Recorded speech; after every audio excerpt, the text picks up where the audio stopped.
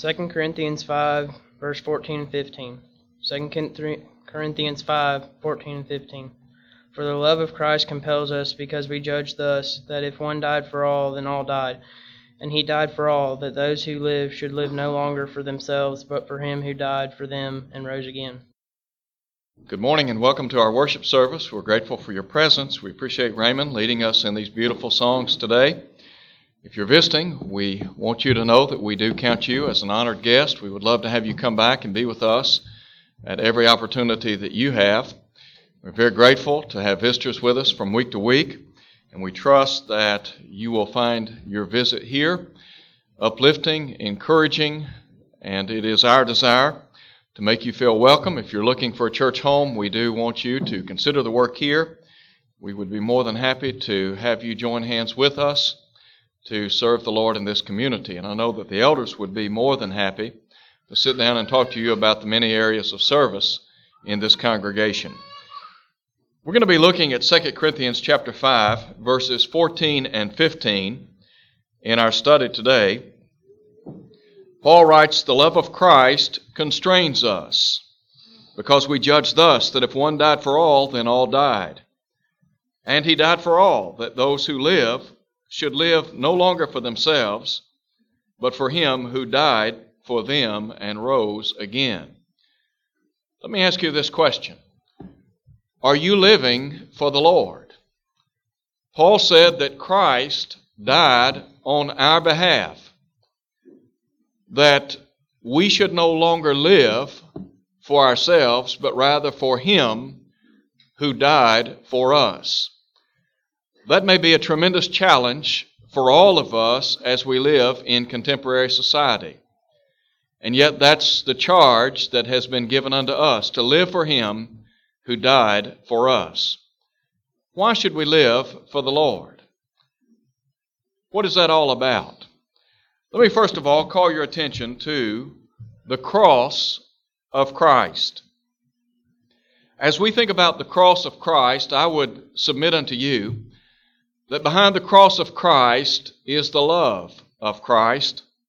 That's why Paul writes in verse 14, "For the love of Christ constrains us," or motivates us.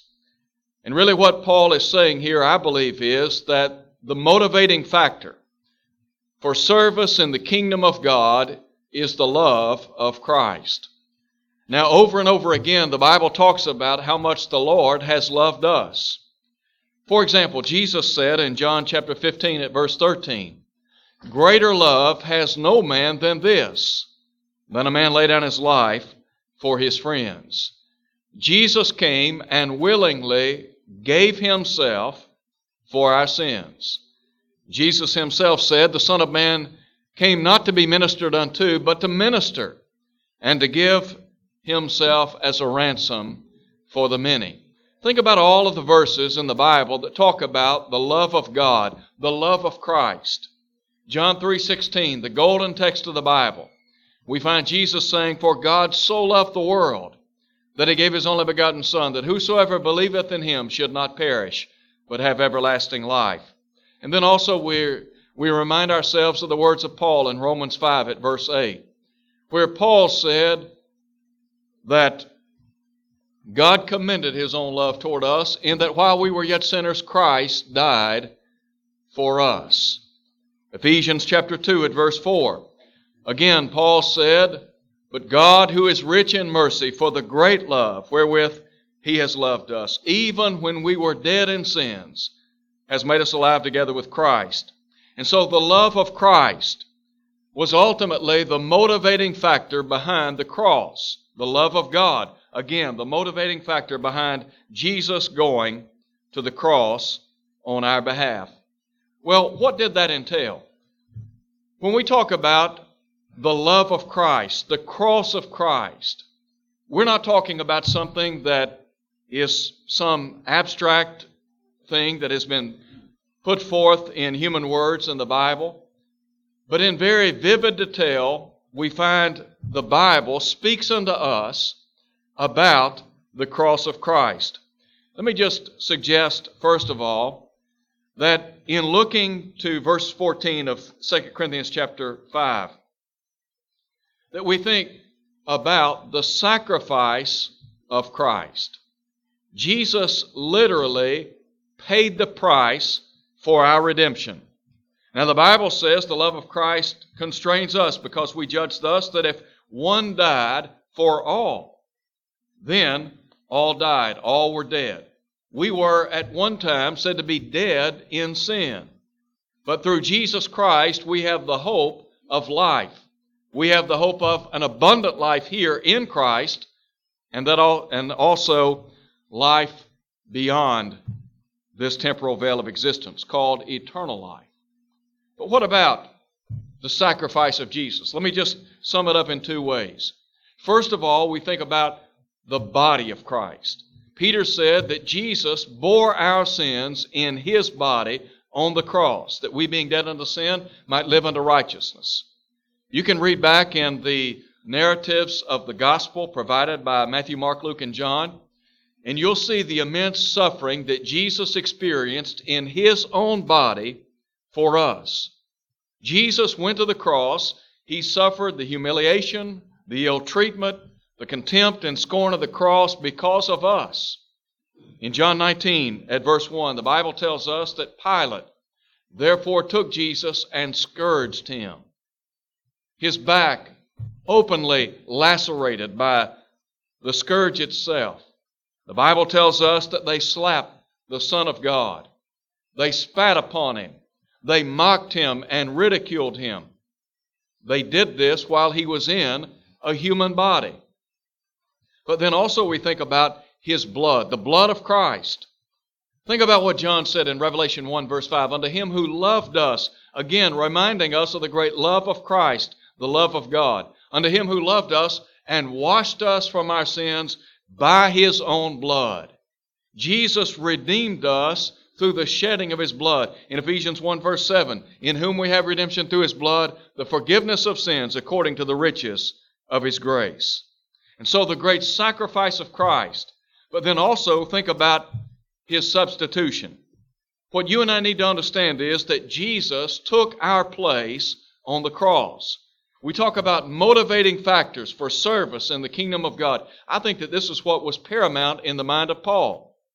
Paul could step back and in a very analytical way think about the cross and what Jesus endured on our behalf.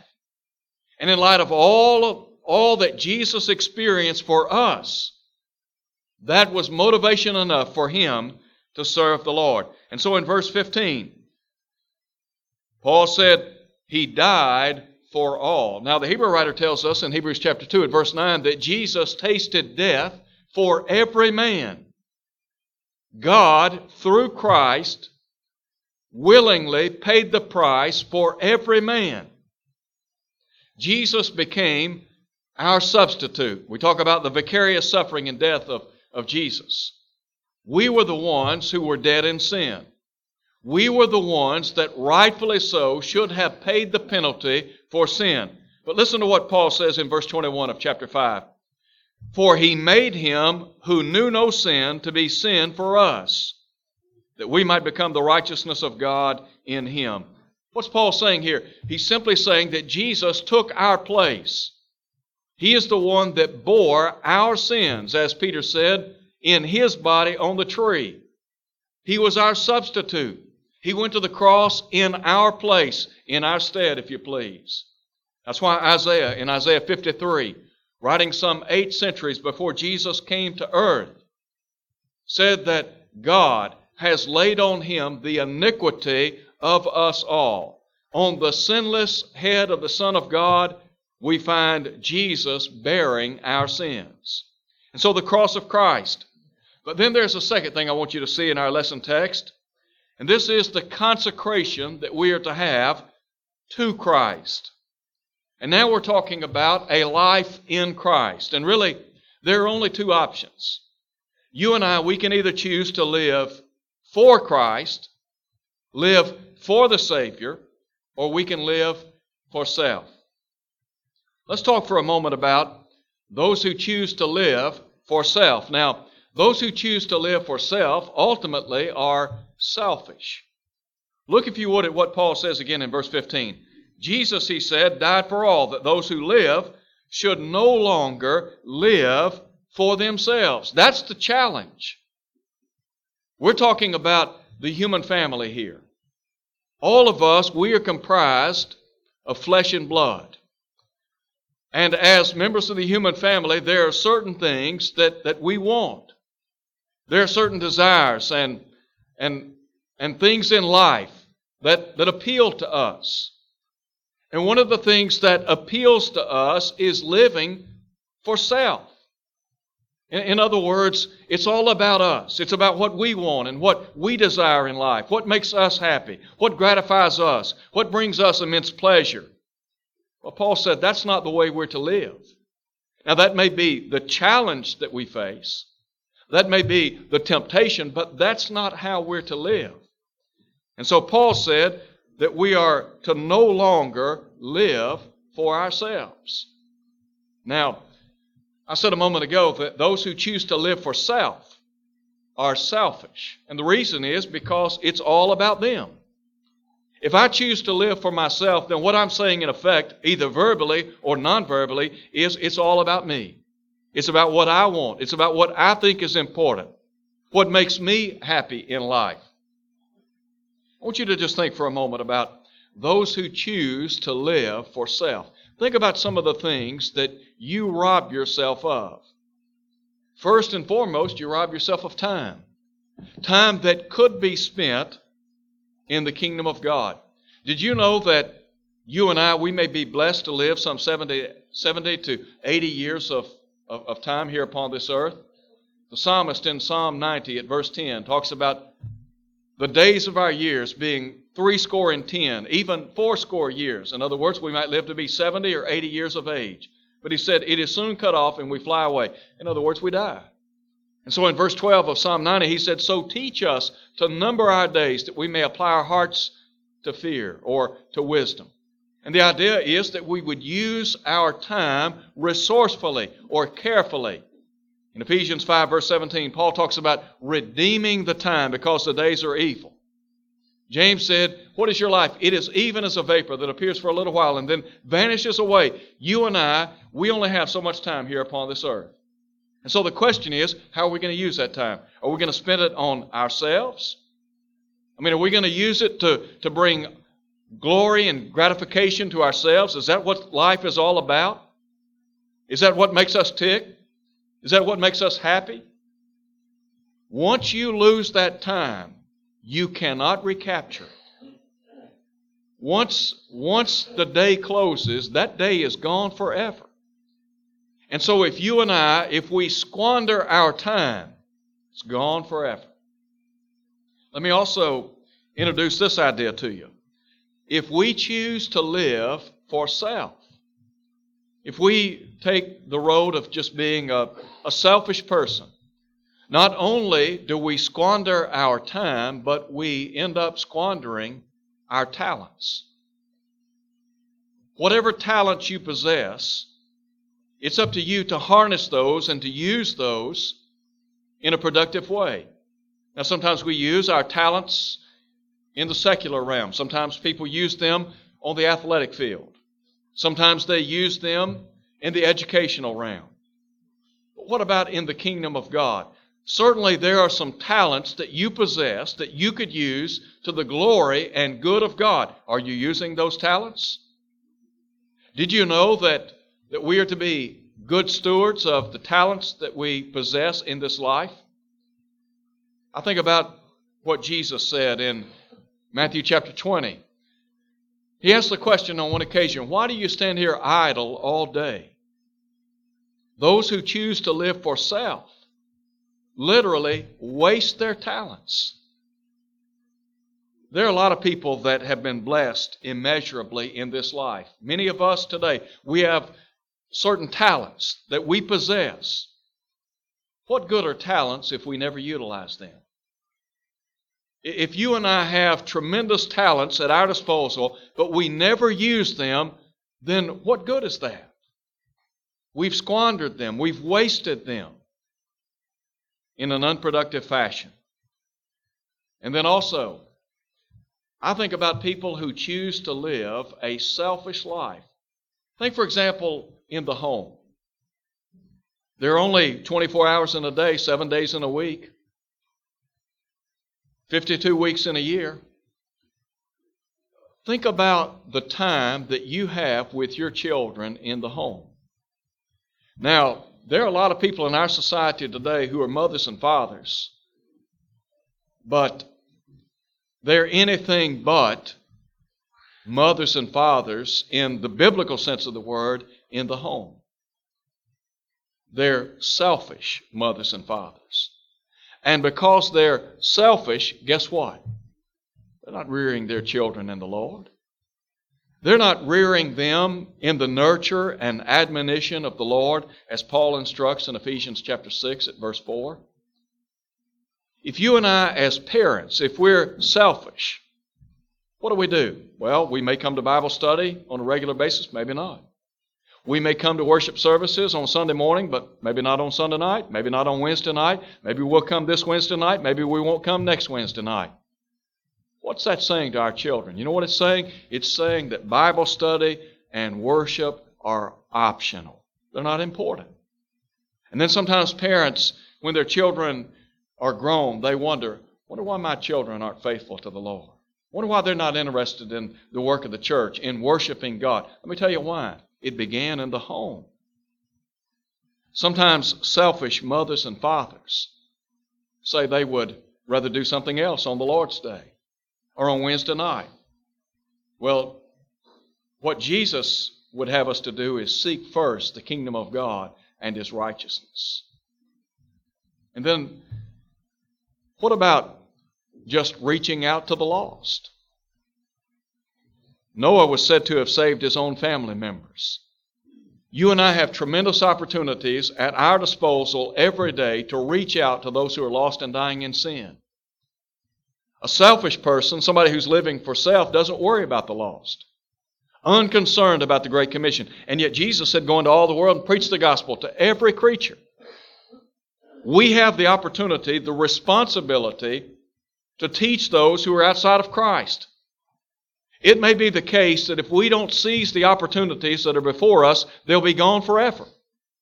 That's why it's imperative for us to use the opportunities before us in a productive way, because ultimately, at some point in time, that window of opportunity will close.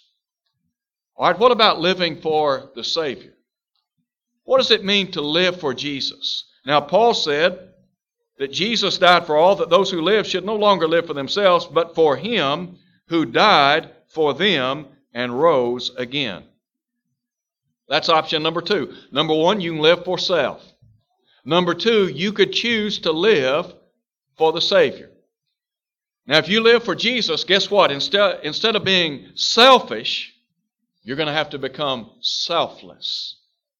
Here's what Jesus said, and this is a prerequisite to becoming a disciple of Jesus. If any man come after me, let him what? Deny himself.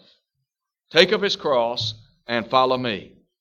Jesus is saying, if you want to follow me, one of the things you're going to have to do is become a selfless, not selfish, but selfless individual. Now, is that easy to do? No. Is it easy for me to get outside of what I want in favor of what the Lord wants? Well, of course not. That's why I have to spend time reading and studying and meditating on the Word of God, trying to develop the mind of Christ. That's why I need to spend time praying to the Lord, spending time with saints, that is, members of the church, because ultimately, when you spend time with people who are of like precious faith, you begin to think like them and act like them. And so, what does it mean to live for the Savior? What's that all about? Well, first of all, it demands a life of faith. Paul said in 2 Corinthians chapter 5, verse 7, we walk by faith, not by sight. Faith comes by hearing, hearing by the Word of God, Romans 10, verse 17. When I choose to live a life of faith, that entails, first of all, submission. In other words, I'm going to do what the Lord said. You can't become a child of God. You can't even become a New Testament Christian without being submissive to His will. Jesus said, not everyone that saith unto me, Lord, Lord, shall enter the kingdom of heaven, but he that doeth the will of my Father which is in heaven. So we have to be submissive. And then also we have to be willing to make some sacrifices. What are those sacrifices? It might be that we have to cut ties with certain friends or family members because they impede us from serving the Lord. Think about what Jesus said in Luke 14, verse 26, when He said, if any man come after me and hate not or love less father, mother, brother, sister, wife, or children, he can't be my disciple. What He's saying is, he has to be preeminent. He has to be before all others. It may be that you and I have to make some tremendous sacrifices to serve the Lord. And so that's what's entailed in a life of faith. But not only are we to live for the Savior by faith, but we are to be the kind of people who bear fruit in our lives. Jesus said in John 15, verse 8, herein is my Father glorified, that you bear much fruit.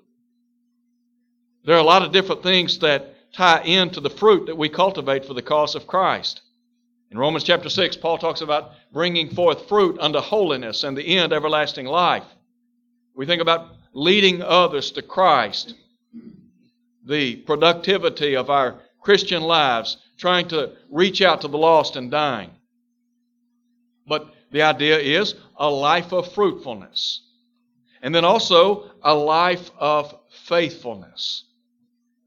Faithfully serving the Lord each and every day. When I become a child of God, does that mean that I'm not going to have setbacks in life? No. Does it mean that I'm not going to face obstacles? Of course not. What about adverse circumstances? Doesn't mean that either. But it does mean that I'm in this thing until the very end. In James chapter 1 at verse 12, James said, blessed is the man that endures temptation. For when he is tried, he shall receive the crown of life, which the Lord has promised to them that love Him. In other words, even though we face a number of obstacles, those inward trials or inward temptations and outward trials, what we've got to do is focus on the Lord. Live faithfully for Him. Now, Paul said we're not to live for ourselves, but rather for Him who died for us. And what Paul is saying here is this. In light of all that the Lord has done on our behalf, we ought to gratefully serve Him. It ought to be a labor of love. If somebody were to ask me, what would I like to see cultivated in the hearts and lives of those of us who claim to be people of God, it would be this. That we do not view Christianity as a burden to be borne, as something that we just have to do.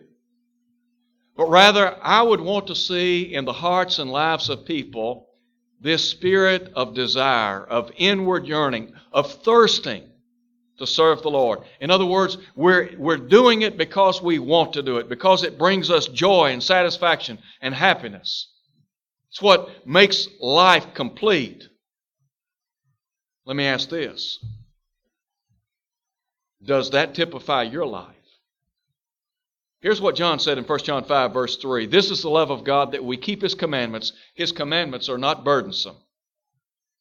Is it a joy for you to serve the Lord? Paul said we're not to live for ourselves, but rather for Him who died for us. You and I have to make decisions every day. The most important decision, are we going to live for self or shall we live for the Savior? The choice is yours. And let me just add this before we close. Just because you're a child of God does not mean that you can't slip back into your old way of life and live for self. It happens all too frequently. If you're living for self, here's what you need to do. If you're a child of God, you need to repent. You need to do what John said. If we confess our sins, He's faithful and just to forgive us, to cleanse us from all unrighteousness. Just repent. Make it right and begin serving the Lord. Now, if you're not a Christian, here's what you need to do. The Bible says, first of all, you have to believe that Jesus is the Son of God, John 8:24. And then you have to repent, turn from a life of sin, Luke 13:3. Confess His name before others, Matthew 10:32. And then be immersed in water for the remission, forgiveness of sins, Acts 2:38. When you do that, the Lord will then add you to the church, Acts 2:47. And here's the promise. If you live faithfully, God's going to bestow on you the crown of life. And so today we invite you to come as we stand and sing.